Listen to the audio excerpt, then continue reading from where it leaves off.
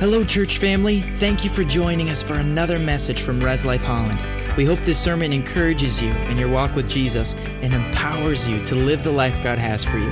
Now sit back and enjoy today's message. All right. Well, good morning. Good morning and happy almost winter. We got some snow happening. Glad to see you guys are here. We can have the discussion. I drive a four-wheel drive vehicle. I plan to be here. If ever there's a morning and you don't feel like you can make it safely, be wise about it. Watch us online. But we're not intending to cancel. If the governor gets on and makes us stay home, we will. Otherwise, I'll be here, and you can be too. If you're ever wondering, it would be a really weird situation, tornado ripped the roof off, something like that, where I would just cancel. But even if you are, like I said, if you are even serving and you realize that it wouldn't be wise or safe for you to come, just call and let us know. We're not trying to force anyone to make a poor choice for themselves, but we are trying to be available for those who need ministry. So, that said, I do want to mention that it is Veterans Day, or was this week. Do we have with us today anyone who is or has served? Any veterans? We have one here. All right. I just want to take a moment and I want to say thank you. Many years ago, I was on an airplane during, I guess it was right near this time of year, and they handed us out cards, and they said, would you write a letter to a soldier, and we're going to take from all of the passengers. They were going to send these things. And so on that little deal, I wrote a note, and I'm going to read that to you. As many of you know, I like to rhyme. So this is what I wrote, but I feel like it's a good reminder. Here it says, this is what it says: to every soldier. Though I never met you, I thank you just the same. I have so many freedoms, and for them you're to blame. My whole life I've been protected by soldiers just like you. Your names I do not know, nor exactly what you do. I go to church or speak my mind with no thought of who is near. In other countries that can't be done, for there they live in fear. You make my homeland safe in countless different ways. You are on call day and night, and even holidays. My children, who are still so young, are served by the armed forces. Thanks to you, they will be free to make their own life choices. Every day I've been alive, somewhere a soldier worked to ensure the freedoms I enjoy would never would be shirked. Though I do not know you, I thank you just the same. You are a part of something great. To that you can lay claim. So we just want to thank soldiers. So if you'll just join with me a moment, we're just going to pray a blessing on everyone who is currently serving and has served. Are you ready with me? Dear Heavenly Father, we just thank you. We thank you for the people who have stood in our place, Lord, and who have fought enemies, foreign and domestic. Lord, we just pray that you would be with them. We ask that you would strengthen them. We ask that you would send laborers into those camps, that they would come to know you. Lord, we just pray your blessing on them. We pray your protection on this country and on every individual soldier. We thank you for those who served and are done serving. We thank you. We pray that that blessing would extend to them. In Jesus' name, amen. I do want to note, we have currently one of our church members here. His parents are here. This is Beth Garcia's husband. Lucio and Ceci's son, Andrew, is serving in the military. And so if you would like to, there are some handouts in the information center that give what like a care package would require. We'll send one if you want to collect some of those items for them. Please feel free to do so. Obviously, you don't have to, but it's just something, an opportunity to help and to serve and to put into action what we're thinking and feeling. So, all right, we're going to get started today. It's 10:03, and I feel like a person at the back of the car. You ever open up the back of the car and you have a bunch of groceries there and you're like, can I make it in one trip? Or am I going to have to make it in two? So we're going to find out. I don't know. I'm skilled with like hooking a couple of, you can hook the plastic bags are the best because you can carry the most when you have them. But I don't want to rush this, so I'm not sure how far we'll get today in this message. But I want to start in John 15, verse 15. It says this, I no longer call you servants, because a servant does not know his master's business. Instead, I have called you friends. For everything that I learned from my Father, I have made known to you. You did not choose me, but I chose you and appointed you to go and bear fruit, fruit that will last. We talked last week about the power of fellowship, and we were speaking about how that works amongst our peers and amongst other people. Today, I want to talk about our relationship with God. God says, I don't call you a servant. I call you friend. I want you to say this with me. I am a friend of God. Not only that, but he says he chose you. He sought the relationship with you. When we look at ancient and not so ancient religions around the world, we realize most of them involve people seeking to get God's attention. Building pyramids and doing sacrifices on top of them and doing all kinds of things because they want God to notice them and care. God says, when you didn't care, I pursued you anyway. I sought you. You didn't have to be it wasn't you who chose me. I chose you. That concept, how we see ourselves, this is my question to you. Do you see yourself as a friend of God? And what does it mean? So many of us, if you're here today, I think it's safe to say you believe God exists. But there are a lot of people who believe that God exists, that he's out there, but they don't have a relationship with him.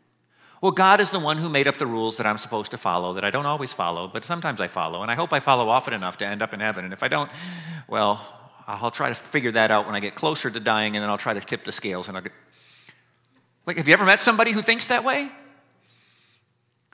Like, that's not a friendship. So many people see God as this distant, transactional being. But God says, I've chosen you. He desires friendship with you. There's a story in the Old Testament, if you remember when the Israelites went to the Promised Land. You remember there's this whole big thing. God says, I'm going to give you the Promised Land. I'm going to take you to the Promised Land. Ooh, Promised Land, Promised Land, Promised Land. For years, they're looking for the Promised Land. They get there, and there's giants. And they come back. And I love the fact that they had the self-awareness to say it this way. And I'm sorry I don't have the verse reference in front of us right now.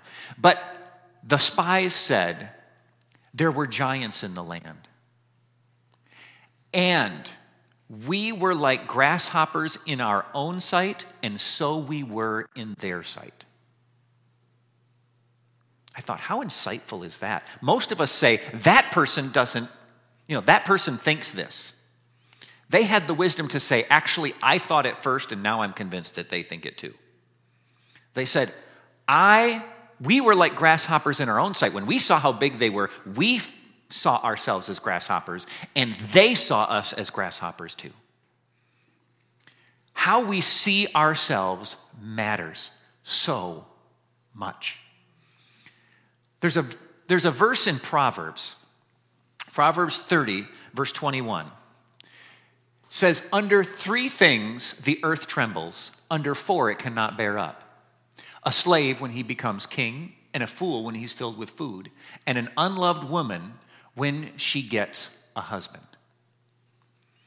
Now here's something interesting. How many of you can quote to me John 3:16? All right, somebody start it. For God so loved the world. Who does God love? The world. How much of the world? All of it. Is there anybody in the world who is unloved? No, there isn't. But the Bible says that the earth shakes under a woman who is unloved. Is she unloved, or does she think she's unloved? When we believe something, we make the impact of it being real take place in our life. It doesn't matter if you're loved, if you convince yourself you're not. My mother shares the testimony of her own marriage and says, for so many years, she believed that she wasn't loved and had excuses every time that my father would say, I love you. Be like, oh, you're a pastor, you're a missionary. You think you have to say that. You've got this and that. You don't mean it. You really, all you mean is that you hope that I'll do something nice for you later. And all. She had all of this stuff just going on. She would not believe that she was loved, and she was miserable, feeling unloved.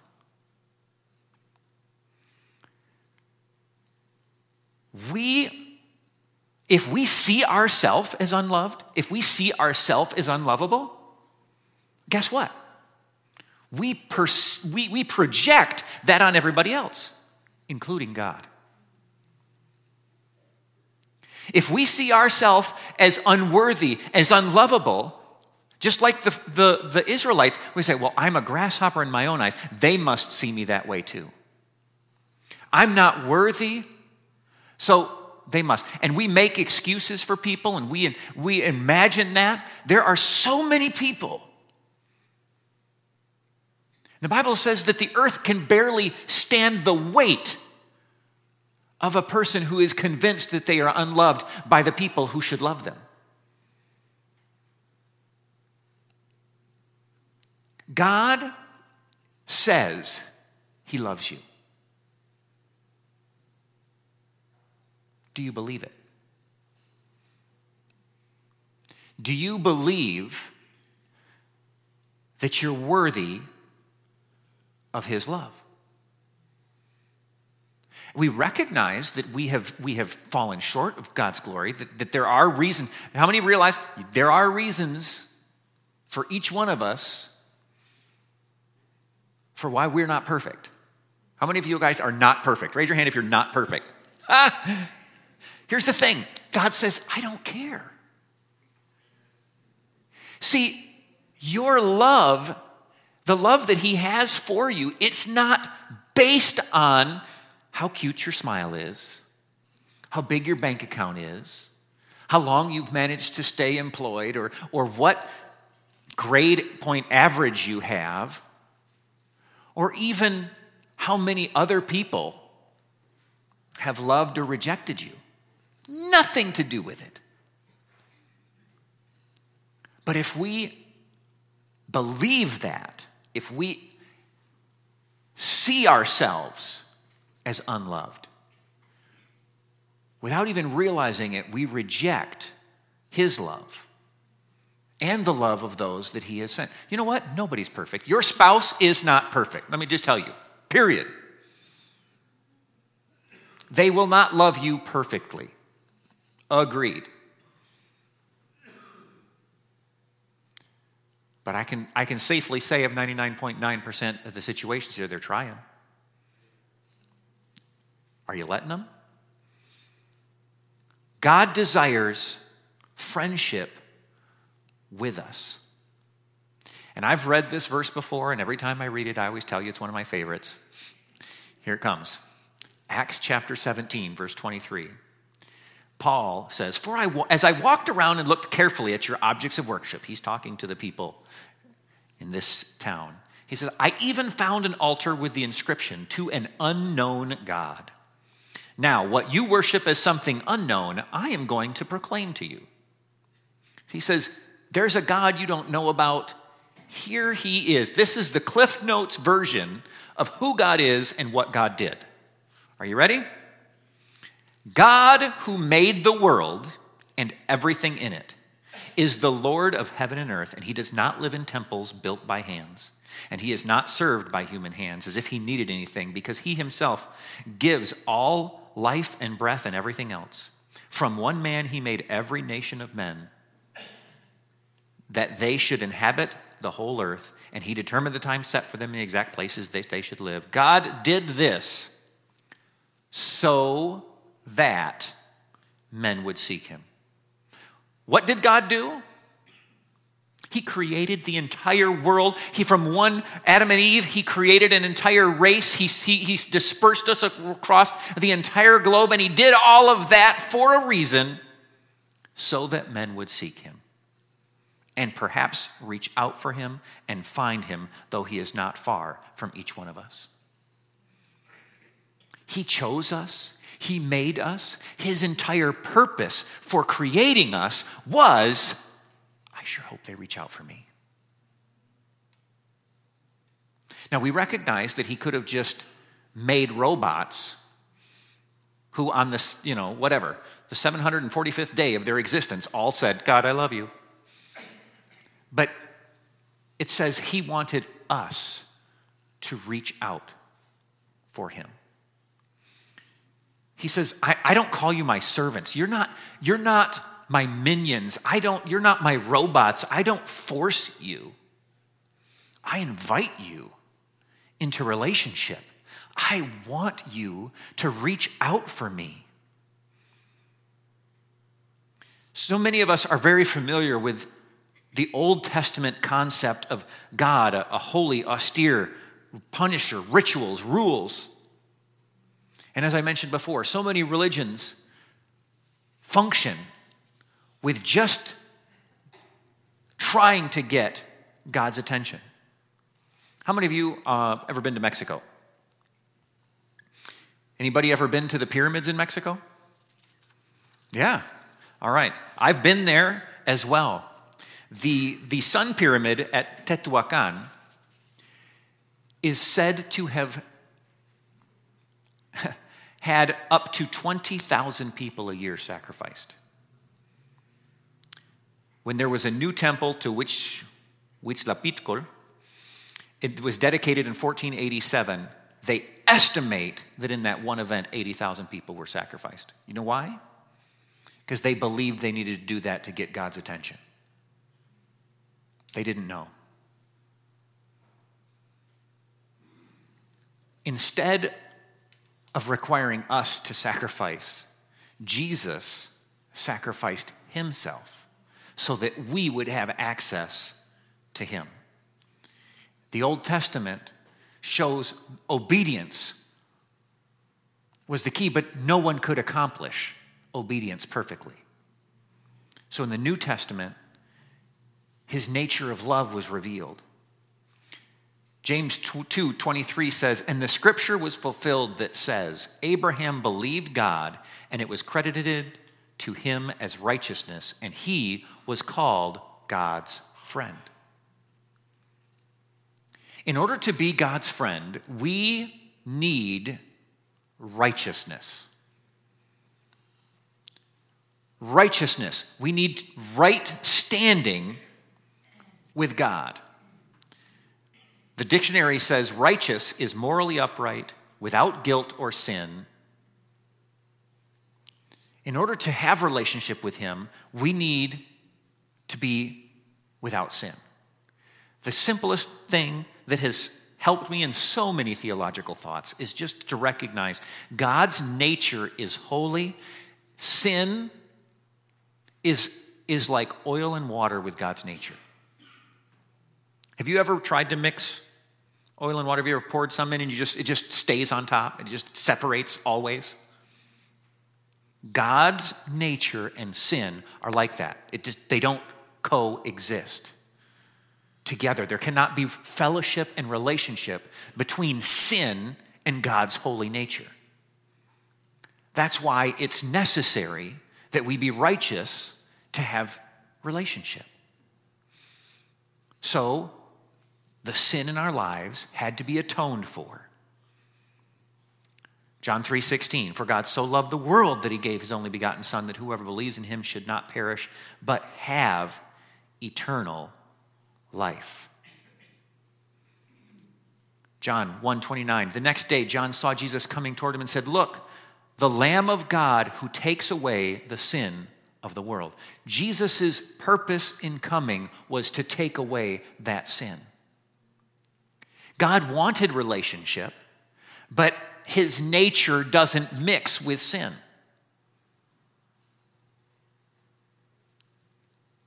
But when we are righteous, when that sin has been removed, the Bible says that the cross made sin irrelevant. Holiness is still God's plan for us. Committing sin still has negative effects, but it no longer separates us from God. You know, if I disobey the laws and I go get plastered drunk and I jump in my car and I start driving down the road and I hit a pedestrian, I sinned. God forgives me. I'm no longer separated from God because of that sin. That person might still be dead. If it is that they die, or they're still injured. I still have to stand before the courts of this city and receive whatever consequence comes down. Sin still affects my life. I may have my driver's license revoked for years. I don't even know what the standard punishment is, but I'm sure they're not going to be like, oh, God forgave you, I think you're good now. No, I will still have consequences for that sin. But spiritually, that sin, when I accept the forgiveness that Jesus gives, when I apply the sacrifice that he made on the cross for that sin, it no longer separates me from God. It has no bearing on my right standing with the Lord anymore. I am still a friend of God's. In John 8, chapter 8, verse 10 and 11, they drug a woman caught in adultery to Jesus. Notice, how many people does it take to commit adultery? At minimum, 2.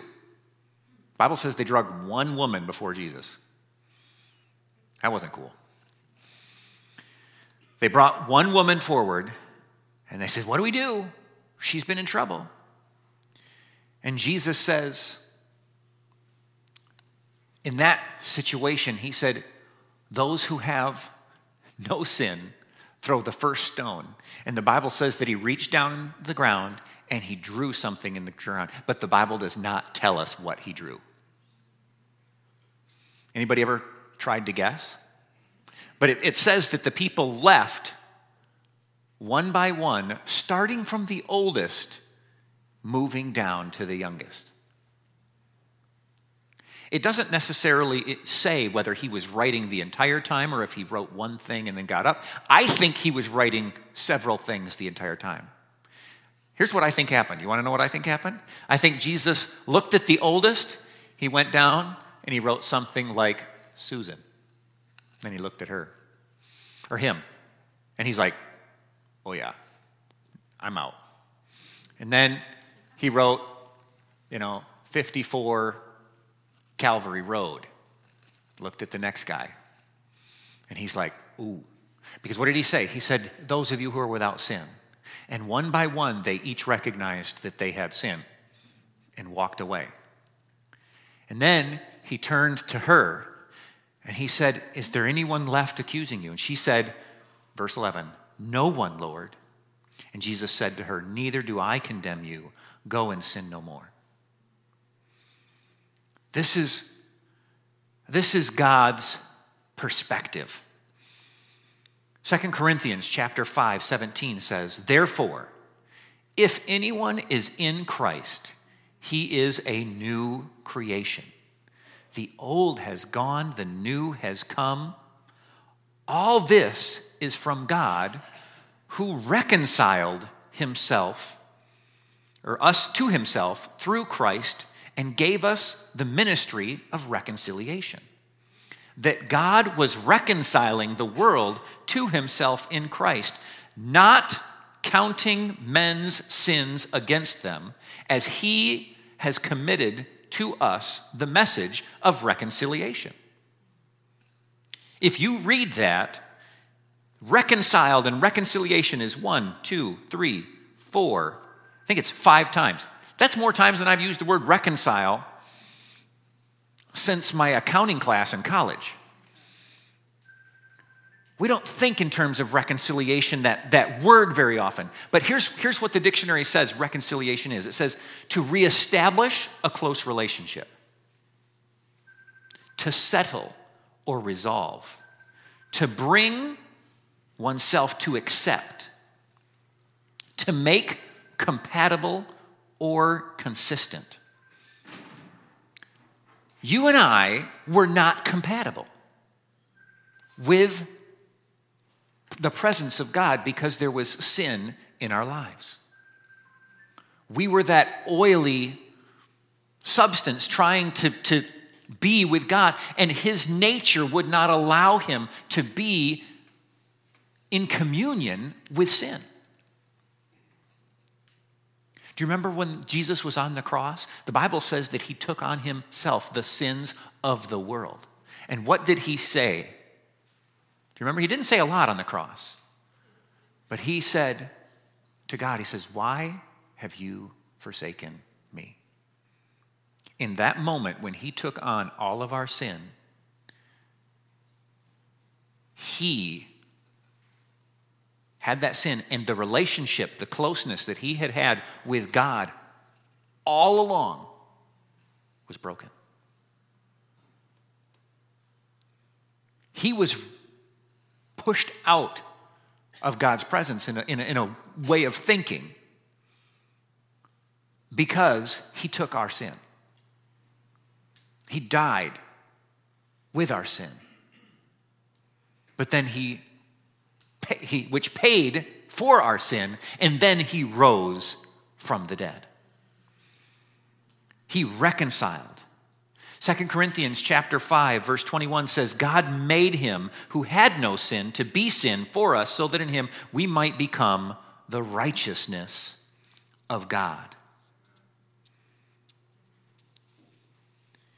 It is a belief, not a behavior.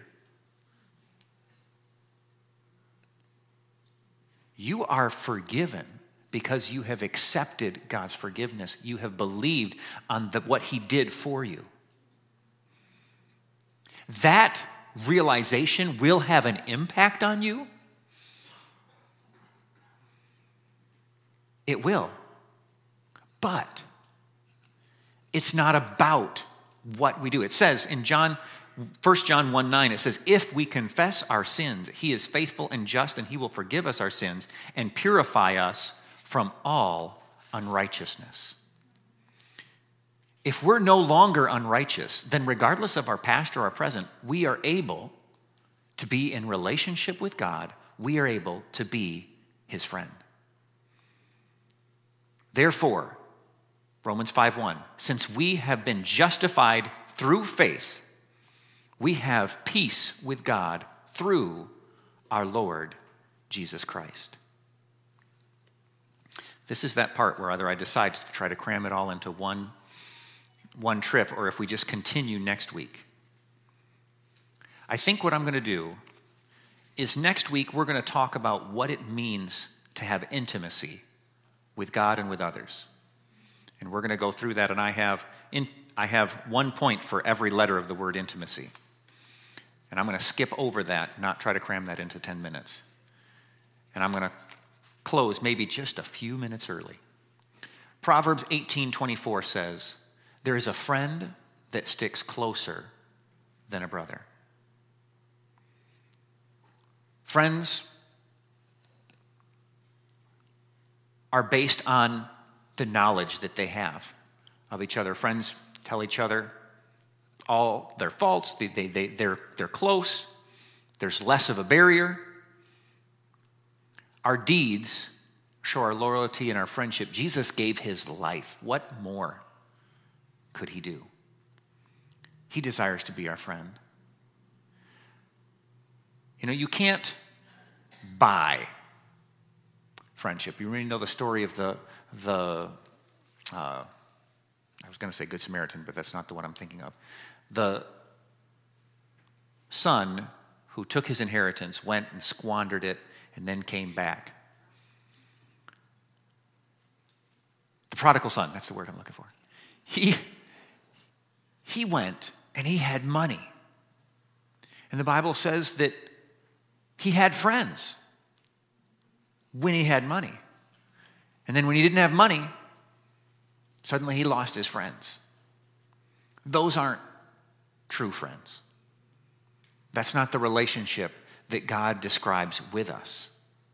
He says he is the friend that sticks closer than a brother. It takes time to prove a friendship. You don't know. I loved it when my kids were little. They would go to the park and then they'd come back and be like, look, this is my friend. Like, you met them 36 seconds ago. This is my friend. Or my favorite one is they'd do something and they'd be like, my friend. And I'd be like, what's their name? I don't know. Like, they didn't even bother to know their name. It's like, well, that's the kid I was playing with. They're my friend. But a good friendship takes time. How long has God loved you?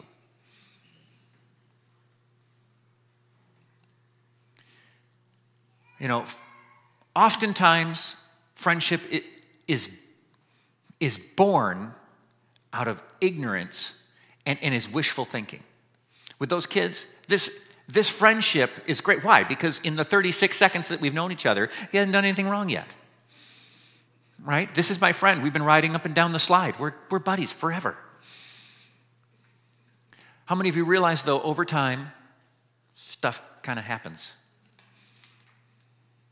Over time, relationships can sour because of flaws and character. But how long has Jesus been pursuing us? There's no wishful thinking about his desire for us. There's no more to be. His character is fully revealed in Scripture. He loves us.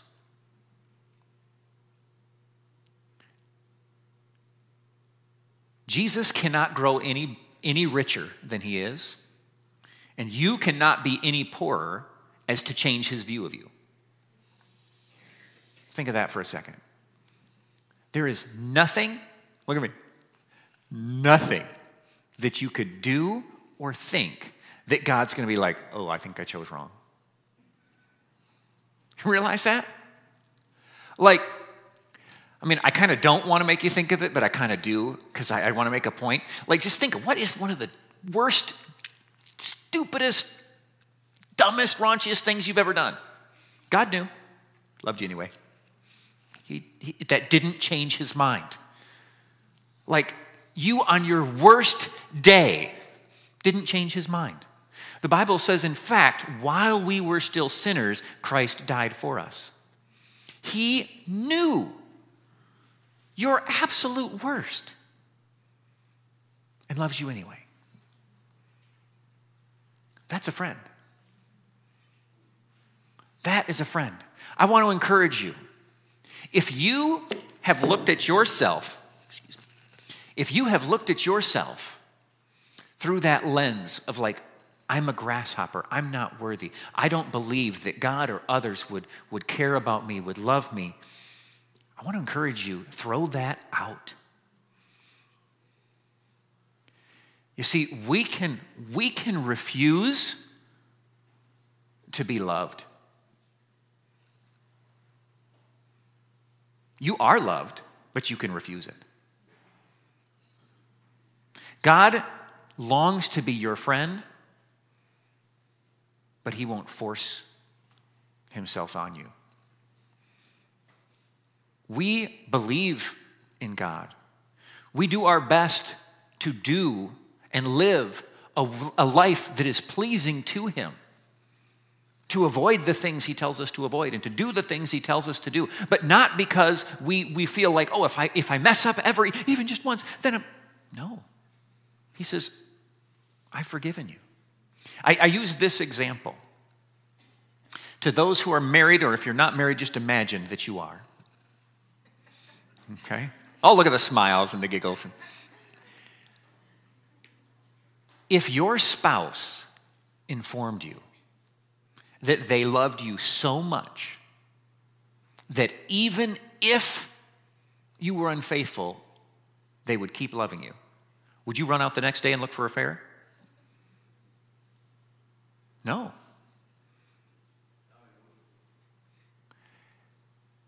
If you understand how deeply they love you, it doesn't drive you away knowing that you won't be. You don't try to be rejected.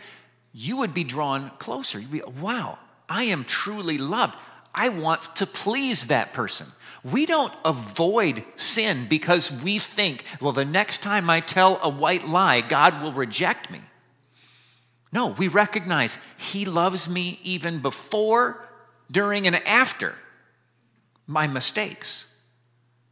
But I long to respond to that level of love. If you understand that you are loved unconditionally, the appropriate response is to return that love.